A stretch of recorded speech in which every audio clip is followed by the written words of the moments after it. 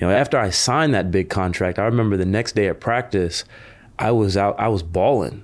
And I remember running up to John, and, John Snyder and I, we have a great relationship. So, when I say this, know that it was just in the fun context of our relationship. So I catch this touchdown pass, and I go up to John and say, "You didn't pay me enough." And to be clear, what did they pay you? That you had a $46 million contract? Do I have that right? You did, yes.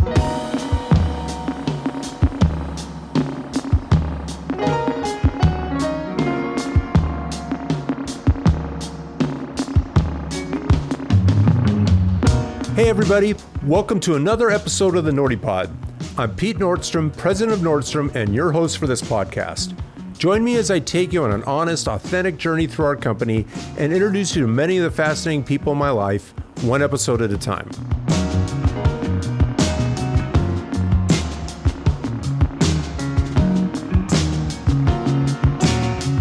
In this episode, I'm super excited to share my conversation with Super Bowl champion and former NFL wide receiver for the Seattle Seahawks, Doug Baldwin.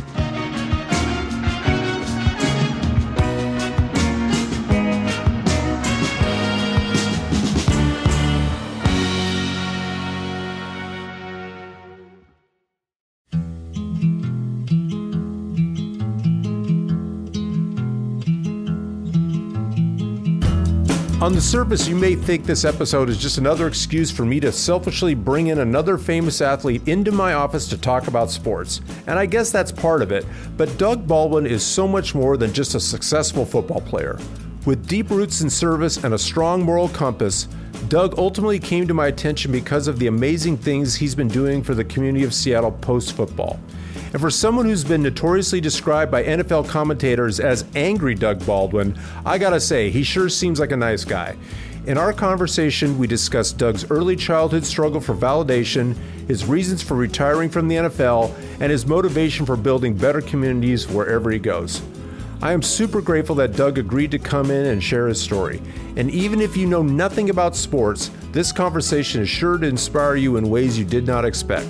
So let's get into it.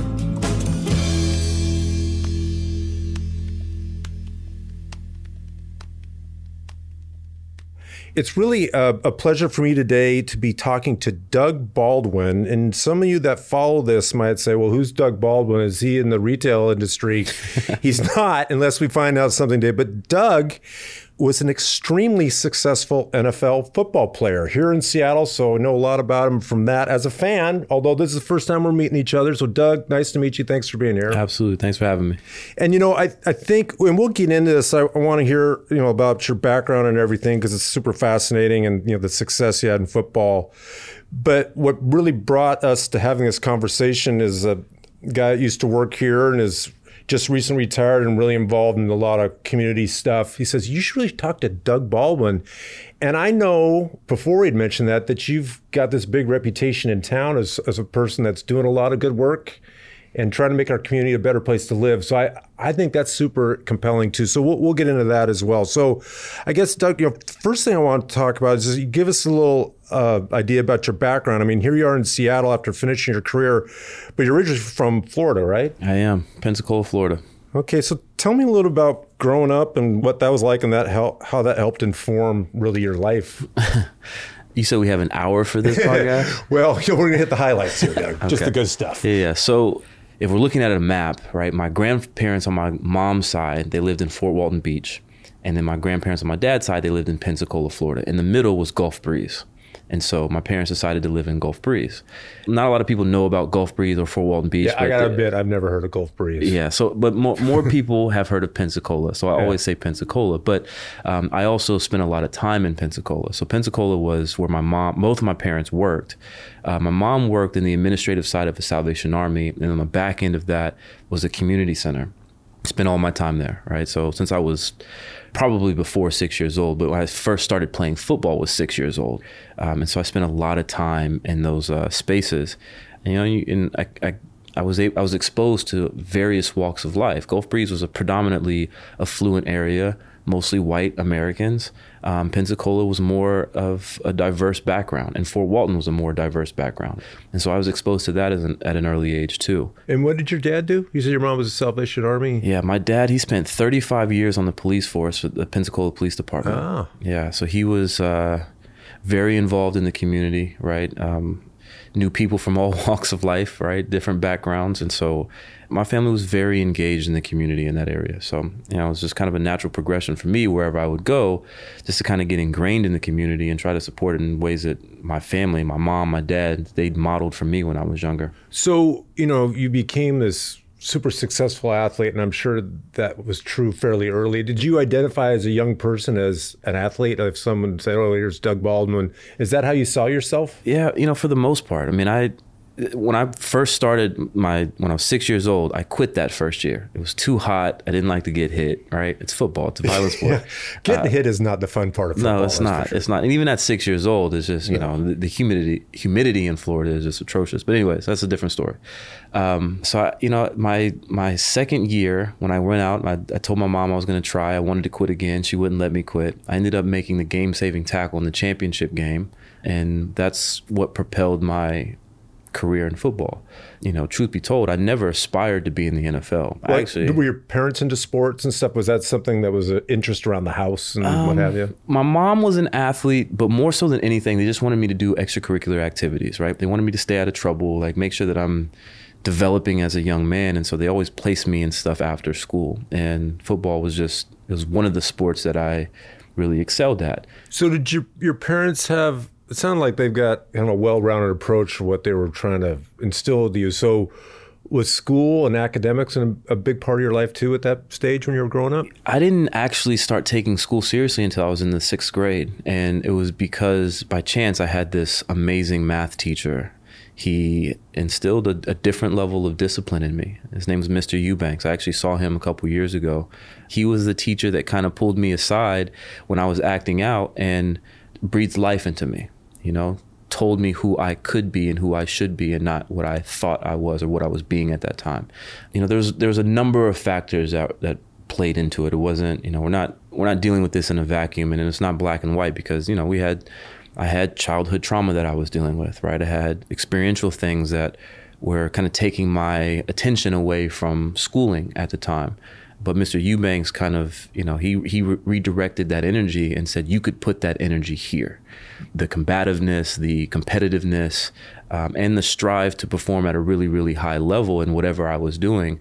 And, don't get me wrong, my parents were always pushing me to do well in school, but as we know, when parents tell kids to do something, they typically don't listen, right? It's got to be somebody else that they appreciate and respect that tells them and pushes them in that direction. And Mr. Eubanks was that person for me. Well, so, part of the reason I'm asking about the school part of it, so you're going along, you're doing your thing, you're an athlete, and you're obviously having success, and you end up going to Stanford, and they just don't recruit anybody. They just don't admit anybody. If you get a chance to go to Stanford, you really should go there. I mean, in terms of if you're viewing it through the lens of the opportunities it creates for you for life, right? No doubt. So how did that come to be that you're getting recruited? You're playing football. Did you envision yourself playing college football or? No, I mean, I honestly, just because of the circumstances that I grew up in, I was really living day to day. I had no real aspirations of what I was going to be or what I wanted to do, but. A member of the Pensacola News Journal, which was our local newspaper, he was the father of a person who worked at Stanford University in the scouting department. And so because I was in that area, he was watching me play and he reached out to his son and said, hey, you need to come check this guy out. And so they did. They came to my spring game, they saw me play, and then they offered me a scholarship. It was the only D1A school to recruit me. There was another school, Louisiana Lafayette, that was closer to home. Very close to my family, was kind of scared to go across the country, right? It's a totally different world. But to your point, once you get offered from Stanford, you can't pass it up. So my mom was adamant about me going there. Smart move. So, did you put up real gaudy numbers in high school and stuff? Because, you think about where you were there in Florida. It's such a hotbed of football, that whole Southeast thing. Yeah. I'm surprised you slipped through the cracks of not attracting more interest. I had 2 solid years in high school. My junior and my senior year were decent years. I think the same reason why I didn't get much, attention post-college career and leading up to the draft was because I'm not, you look at me, I don't look like a typical football player, right? I'm 5'10" on a good day, 100 and at that time 170 pounds maybe, and I wasn't a blazing fast runner. I was fast, but I wasn't, top tier fast like a lot of the athletes in Florida were. And so I didn't stand out in that way. And yeah, my numbers weren't to that level. Our team wasn't that great. We did have a really great year my junior year, which, I was really proud about, but no, I didn't put up gaudy numbers. And so, it makes sense of why I wasn't highly recruited. So Stanford comes calling and you go take your visit and everything. And so talk about that, like your parents and just the calculus you were doing in your mind. Like, is this what I want to do? Stanford, this is an amazing opportunity for me academically, or that's big time, it's going to help my football career. Like, how did you think about it as an 18-year-old kid coming out of high school? I didn't. Again. Really? Honestly, a lot of it was just living day by day, but when you get to that campus and you see how amazing that campus is, there's a certain essence that you feel when you get to the Stanford campus. And, I was all in. But my mindset, and I even remember this, like the day before, my family, we drove across the country from Florida to California. We got there the day before I was, to report. And I remember we were in a big parking lot across the street from the campus. And, I was in the back of the parking lot where there was no cars, and I was doing sprints, right? Because I'm thinking like, okay, I'm about to go to camp. I got to be ready. So I'm not missing a day of training, right? And that's how I was thinking. It was just day to day, I got to survive. And so my mindset was just, I'm going to work really, really hard and I'll see where it takes me. That's how I lived my life up to that point, and to some degree how I still live my life. Now there's much more planning, right? I have a wife, I have 3 kids, so I got to plan a little bit better. Yeah. But for the most part, life, at that point was just like, put your head down, grind, figure it out, and then see what happens when you look up. And, I think that definitely gave me an edge to some degree in school and also with sports, but I also think it was a detriment to some degree because I really didn't enjoy it as much as I would like to, because I was so focused on just trying to survive. And when you say survive, like survive football-wise, like, all of it. Or just all of it. Academically, all of it. All of it, and so the bar kind of got raised for you across the board going to college. For sure. And, when you leave a small town and, everybody's congratulating you going, like, there's a sense of pressure. I didn't want to go back. I didn't want to fail those people who supported me at that point and propelled me to get to Stanford. So I had to make it. So at what point when you were in college and doing all that, did you think, you know what, I might be able to actually have a career playing football? Yeah. So not many people know this story, and I don't like sharing it because Jim Harbaugh and I have a very contentious relationship even to this day. Is that right? He was your coach? He was my coach. And, I think I'm learning more about his perspective at that time as I get older and I mature and, now as a father, and thinking about like, why did he make some of the decisions that he did while we were there? He was really, really hard on myself and Richard Sherman, to be honest. And, there was a lot of contention in that time. And I almost quit. I almost left Stanford my junior year because, I just felt like I wasn't getting a fair shot. And I don't. So when you say that, like they weren't throwing you the ball enough. They weren't. I wasn't even really playing. I played a little bit my sophomore year. Thought I had some success, and that the next year I was gonna, start moving forward. But for whatever reason, I never, from freshman year to junior year, I never really got a foothold in a position, and I just kept getting pushed around and moved around, and I felt like I was never able to sit down and like demonstrate my capabilities. That didn't happen until my senior year when there's 3 receivers ahead of me, and 2 of them got hurt in before our very first game, and so I had to start. And in that very first game, I had over 100 yards and 2 touchdowns, and I never looked back. Okay. And so, for most football players, your junior year is an important year because that's when the scouts take the most time to look at you, right? And then they evaluate you over the next year and then see what happens for the draft. But so I missed that junior year. So when you're talking about you thought you might want to transfer or quit, is it because I think I want to play in the NFL and I might not get enough exposure here? I need to go someplace where I can... It wasn't even related to football. It was just... it was related to football in the aspect that I was not having a good time. So it was a happiness thing. It was a happiness thing. It was, because football was such an important part of my life, when that wasn't going well, I wasn't healthy in other aspects of my life, right? And so I remember calling my mom up and I was like, look, I don't know how we're going to do this, but we got to find a way either for me to stay here and not play football anymore, or I need to come back home.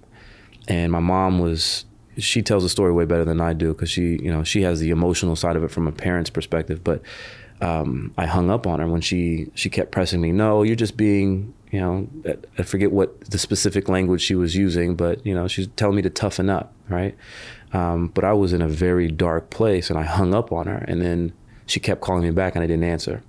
And obviously she's worried about her son. So it took me a while. It took me, I think, several months to kind of get out of that. And I eventually came back to the practice facility, and I was just like, you know what? I'm just gonna put my head down. Screw it. I don't care what Harbaugh says, what anybody else says.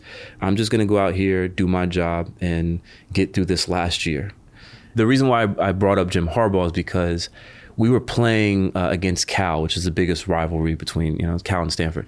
And I went up and made a catch over a player and scored a touchdown. And I'm running to the sideline, and Jim comes and grabs me and he says, "You're gonna play in the NFL, right?" And yeah, it was weird. And was it because he'd never given you that kind of encouragement before? Never gave me encouragement before, and it was very awkward for me, because when he said that, like, I absorbed it as a positive comment, but it was coming from this negative source.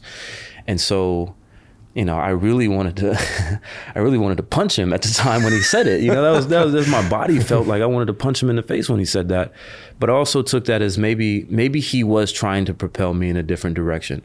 And yeah, so when he said it in that moment, that's when I started to think, oh, maybe this is a potential possibility. So you come out and you're undrafted. Was that unexpected? Did you expect to be drafted? No, I expected to be undrafted, but there was the hope, right? The eternal hope that maybe somebody would call my name. So did you go work out for teams and like all that, and people saying, "Oh yeah, we're going to take you if you're available"? Was there any of that talk? No, I had the Minnesota Vikings came to the facility to Stanford to work some of us out, and then I went to a regional combine at the 49ers facility, which Jim Harbaugh was now the head coach at.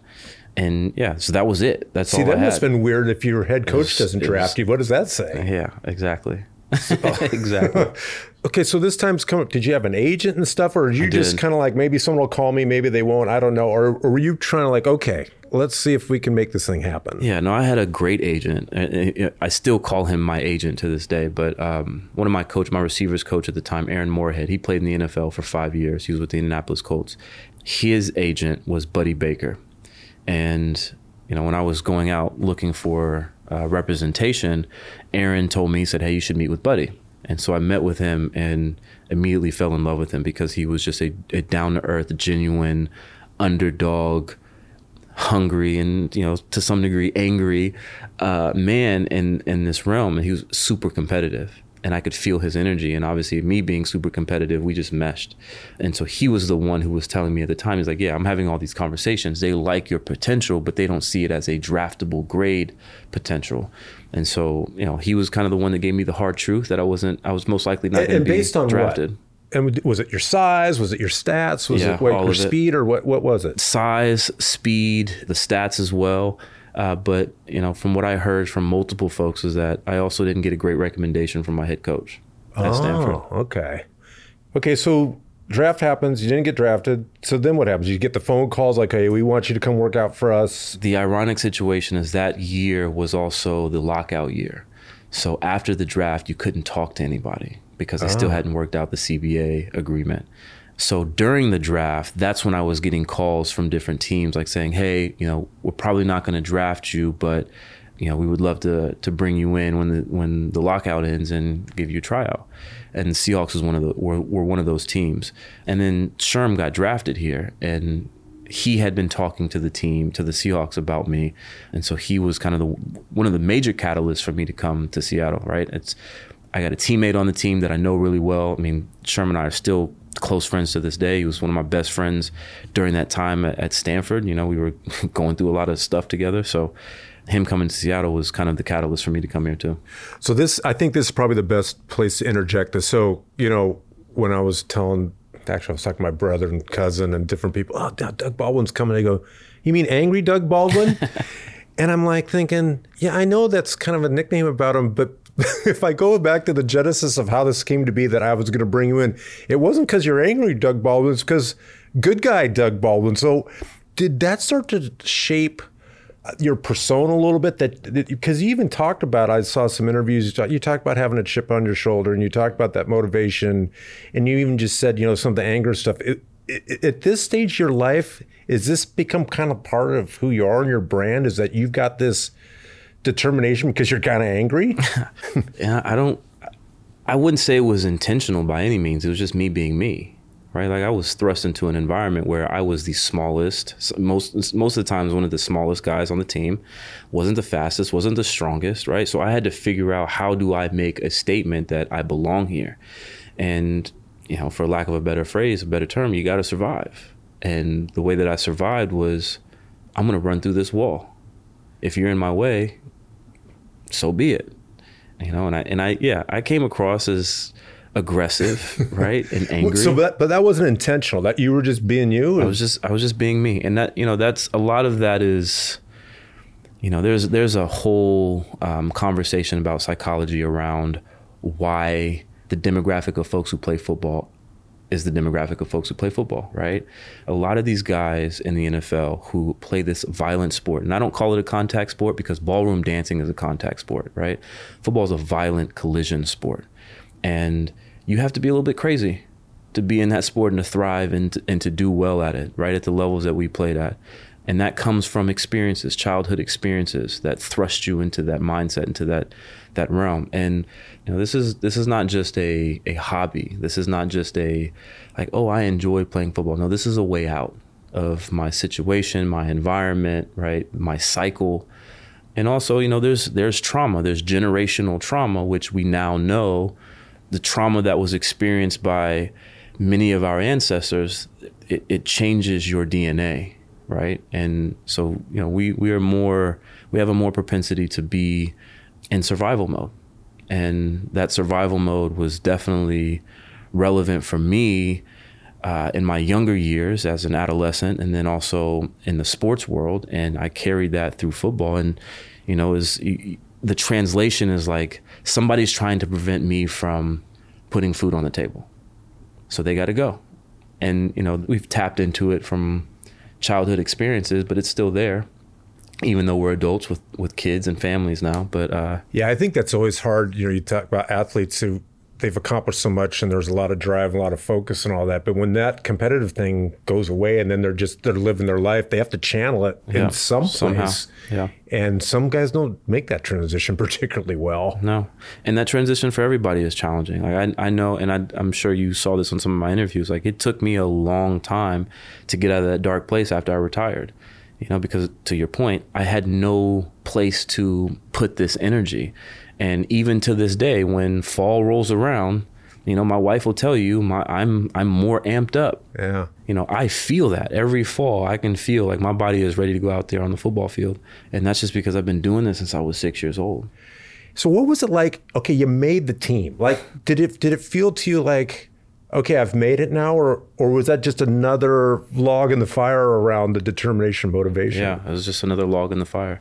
And, again, I was undrafted, so there was no guarantee that I was going to stay on the team. Yes, I made the team, I made the opening day roster, but there was no guarantee. But like week to week, they could say, okay, you're gone now. And that's the nature of the business in the NFL. And were you like, in your mind, was like, I'm the last receiver, or did you feel like, oh no, I made it, and I'm in the rotation here, or I'm a special teams guy and I'm hanging on here? I don't think I felt stable or secure until, I signed my third contract.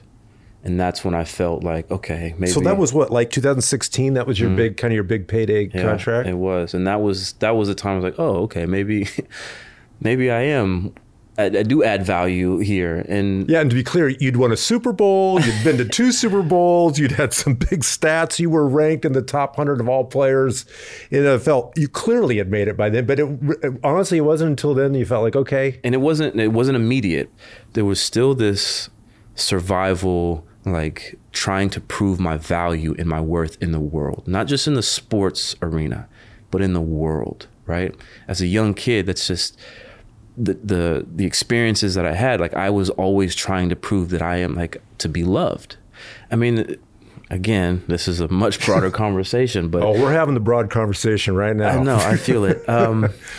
It's a safety thing, right? When I was a child, if I didn't feel that my worth and my value was being accepted or being acknowledged, it felt like an unsafe place. And so there was no comfort in reaching some type of pinnacle. It was just like, okay, I have to continue to prove my worth and my value, because at any point it could deteriorate and then I'm not safe again. So you talk about safety. I mean, it sounded like you had a really supportive family structure growing up. So where does the lack of safety kind of don't get me wrong, come like, from? You know, I love my mom, I love my dad, but they also grew up in very hard conditions, and they brought that to parenthood. And as their son, I experienced a lot of that. You know, and it was really, really hard at times. It was really, really hard. And, you know, it took me a while to come back to my dad and come back to my mom. But now as a parent myself, I'm realizing that, like, life is hard. And they grew up in environments and situations that they did not ask to be in. And they were only trying to make the best decisions that they could with what they had. And so I look at it from that perspective, that angle now. But yeah, a lot of this survival, this, you know, trying to figure out worth and value, that came from those childhood experiences. Yeah.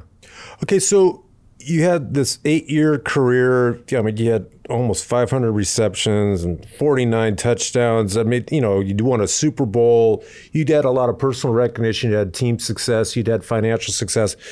But then you had some injuries. Is that what ended up ending your career at that point, was injuries? Yeah, so it was multiple things. You know, I don't think I've ever said this out loud, but you know, the trajectory of the team was challenging for me. My daughter was about to be born. And then, yeah, I had several surgeries that I had to go through. And at that time, I'm thinking, like, man, like, you know, I'm going to have to go through this surgery, this surgery, this surgery. And then I'm going to have to come back from those surgeries. And my body is already, and you know, my right knee is still messed up. Like, you know, some of the conversations was like, oh, you're going to need a knee replacement. Like, what are you talking about? I'm 30 years old. Yeah. I came to the understanding that, like, okay, what is my exit strategy here? I need to be able to play with my kids when I'm older. I need to be able to pick up my daughter and run around with her. And that was kind of, you know, it was blurry at that time. And I was adamant about, I wanted a family, but I wanted to be a great father. I wanted to be a great husband, and I wanted to be a great father. Those were my priorities in life. And so I felt like I needed to focus on that. And I don't regret it, because it was what was important for me. And I think when I'm watching my daughters as they develop into young women, I recognize the importance and the fruit of me making that decision. So you had a real intense focus because of the time of your life with, you know, your wife and children, you guys having kids together. That's an intense moment. But at what point then did you start pivoting, like, okay, I got to do more than just that? I mean, you have other things you're wanting to accomplish, and you're certainly in a position to accomplish, because, you know, you've got notoriety, you got success, you have money and stuff. So what were you thinking about there in terms of, okay, I want to apply a lot of energy to this family thing, but I also want to have another act to my life that's not just about football, it's about something else. Yeah. My wife is an amazing, amazing person. During that time, she was revealing more of myself to myself. So she's kind of holding up a mirror to you this whole time? Know, she's an amazing human being, a beautiful soul who challenged me in a lot of ways and gave me a lot of grace as I was going through my hard times. And what I realized is that in order for my daughters to be as healthy as they possibly can, my wife has to be healthy. And so I took that lesson that she taught me, and I'm looking out in the world and in the environment in the spaces that we're in. It's like, if I want the spaces that my daughters are going to be in to be healthy, I have to help those spaces be healthy, right? Those spaces need to be healthy so that my daughters, when they come into these spaces, when they go to school, when they go to the rec center, right? Those places have to be healthy, safe environments so that they can grow and flourish and be children. Because that's what I experienced when I was growing up in the back end of the Salvation Army. And so that's where, you know, don't get me wrong, we had started this community center a decade ago, but the community center was just like, okay, that's where I came from. Like, I would like to give back in that same way of what I experienced growing up. But now, having children, I recognize the true value and the true importance of having a place like that, a space for kids where they can go and just be kids. And I'm seeing it now through the lens of my daughters. And so that just became more relevant, more important, and it's become a deeper passion of mine. So was it purely a philanthropic effort when you talk about developing this community center, or was it somehow combined with other things around development or business and stuff? And I'm because you've got Vault 89, you got the sweatshirt on here. So that's a company. Mm-hmm. Is it a nonprofit company or? Great question, because everybody asked me that question. So no. So Vault 89 is a for-profit entity. It's an investment vehicle. And one of your projects is building this community center? Correct. Okay. As we all know in business, you got to find a way to sustain your business, right? And the community center, even though it's a nonprofit, is a business. And so we have to find ways to sustain it. And so Vault 89 is this investment vehicle where we do traditional investments. Like, we have a great communications company that we invested in that's blowing up. We invested in Boon Boon Coffee. And is this all your own money, or are you out, raising funds? No, this is my own money, because I'm also a control freak. So it's my own money, but we're finding ways to invest in traditional companies that are doing really well, but we're also want to invest in impactful ways, right? So there's a lot of initiatives around this region that we invest in, and a lot of the things we don't talk about because that's not the purpose of it, and we don't want to spend the money on marketing because we'd rather spend the money on actually making the impact. And the ROI is either, to some degree is financial, because we got to keep the lights on. We want to support the community center's operations, but it's also just to see the impact in the community, because when the community is healthier, I think everything is healthier, not just business and not just the return of, the ROI of investment or financially, all of it. And I want to create a space and a vehicle that my daughters could eventually own and take a hold of and continue to create more healthy environments for kids who need it. So you've always had this real success and competitive mindset. And when you get into business, a big part of that manifests itself in people, how much money they can make. Mm-hmm. So tell me how you approach your professional life with regards to how you measure success. Yeah. Is it about money? It's about your community impact? Yeah, that's a great question. I was actually a former teammate. I'm not going to say his name because I'm going to call him out a little bit. But, he says, how much money he makes. That's the scoreboard for him now. And this is in his post-football life? Yeah, somehow? Yeah. And I understand that. I get that. And, I don't disagree with it, but that's just not my pursuit, right? Like, I'm not looking at the bottom line trying to figure out how much revenue we're bringing in and how much money we're going to make. Yes, we have to make money to keep the lights on, but at the end of the day, I don't actually care about the bottom line. As long as the bottom line is taking care of the expenses, what else are we doing that's actually making an impact? Because, long term, like, I can't take this money with me, right? I look at everything we do through the lens of love. And my chief operating officer, she's probably annoyed with how much I talk about love. And I know my wife, like, she could sit up here and recite everything that I talk about in regards to love. But, love to me it's not dependent on how much money you have. It's not dependent on the location in which you live. It's not dependent on all of these materialistic, tangible things that don't really impact love. And the reason why I know that is because, number one, I'm looking at the lens through my daughters who don't care about any of that stuff, right? All they care about when they wake up is, where's daddy? Does daddy love me? That's all they care about. And you can't tell me, like, yes, does financial stability help folks not focus so much on survivability and be able to spend more time on quality time with their family, with their friends? Yes, that is an aspect that is important. However, the folks who don't have the resources and the access that we do, they can also experience love, and they can also experience love in a very profound way. So when I look at the lens of our investment vehicle and trying to say, okay, how are we showing love to the folks we're investing in and to the community that we're investing in? How are we showing love? That's the real return of investment for me, right? And I believe wholeheartedly that if we do that with that lens, it will come back tenfold, and that really matters to me, is doing it that way.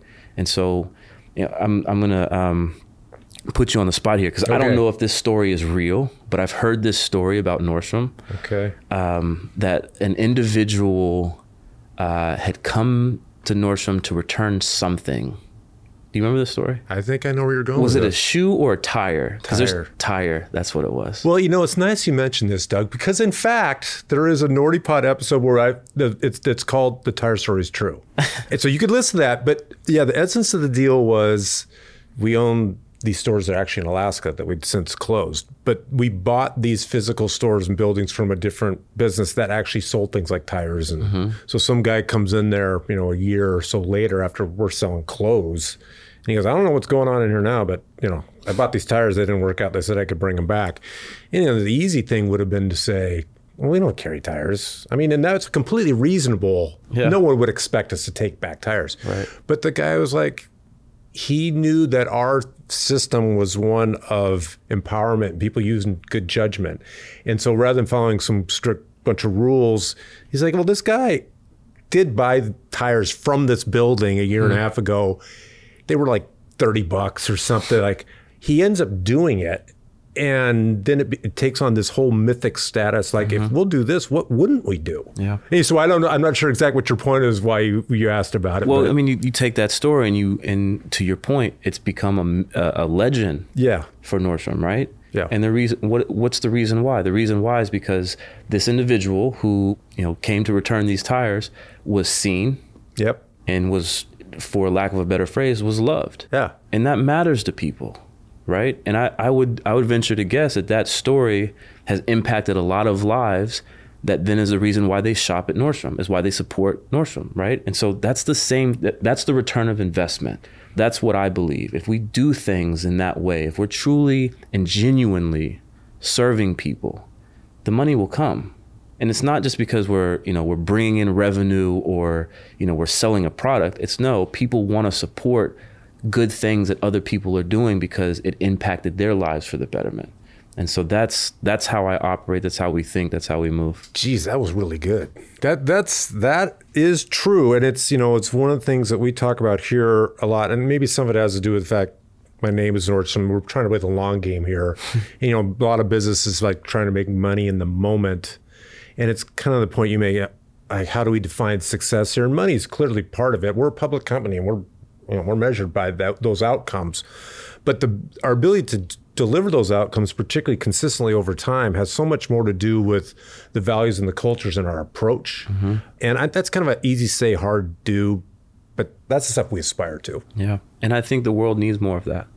So you sound like you're a busy guy. You got this family agenda. You've got this company. You're developing stuff. You're doing community work. I know weren't you a fundraising chair for United Way, King County? I was. I mean, you got a lot of stuff going on. So it's all great, and I applaud you for how you've been able to take all this energy that you'd learned over your life and applied it to something like sports, and then being able to turn the page and keep applying that intensity and energy for other things that's, bringing you satisfaction. But I'm curious, do you think about it? It sounds like along the way for you, it wasn't so much about a goal. You were in the moment, right?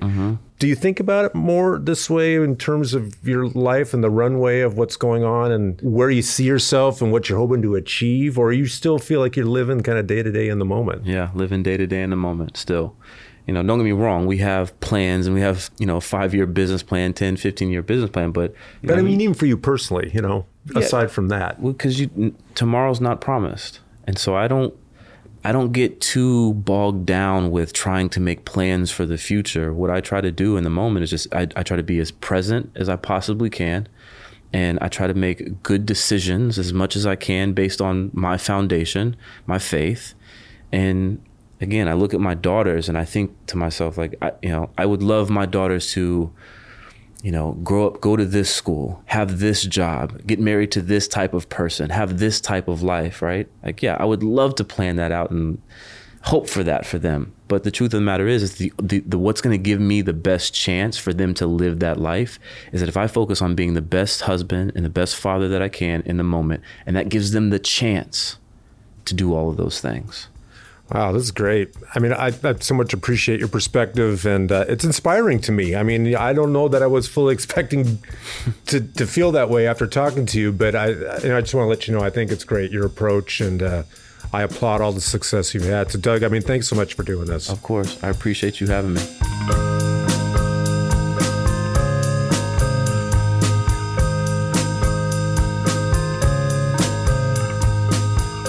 Well, that's the show. We're really glad you're with us on this journey, and we hope you keep listening.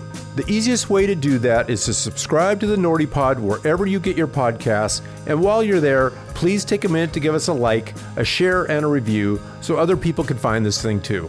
For more information about the show, head to Nordstrom.com/NordyPodcast or follow us on our Instagram page @TheNordyPod to stay up to date on new episodes, announcements, and more. We'd also really like to hear about your experience with Nordstrom. So if you have a story about how you received great service or even bad service, send us an email to nordypodcast@nordstrom.com. You can even give us a call and leave a voicemail, and you just may get a chance to talk to me personally on a future episode of the show. That number is 206-594-0526. So don't be shy, drop us a line and be part of the Nordy Pod. And make sure to tune in next time when we dive deep into all the history and excitement surrounding our biggest fashion event of the year, the Nordstrom Anniversary Sale. I think this was my first year when I was 12. Our merchandiser, head of all shoes, came into a stock room and challenged the team to do $18,000 in the first day. He said, if you guys can do that, I'll take you for drinks to the Space Needle. Wow. And we did it. And everyone was so excited. And I was so excited because I was going to the Space Needle. The 12-year-old stock boy was not invited for drinks at the Space Needle. I was crushed. But it was so much fun of how intense it was and how the team came together. It was a blast. Join me in welcoming back my brother Eric and cousin Jamie, along with several other Nordstrom leaders, and even maybe a few customers, to talk about all the preparation and execution for this unique summer sale. Next time on the Nordy Pod.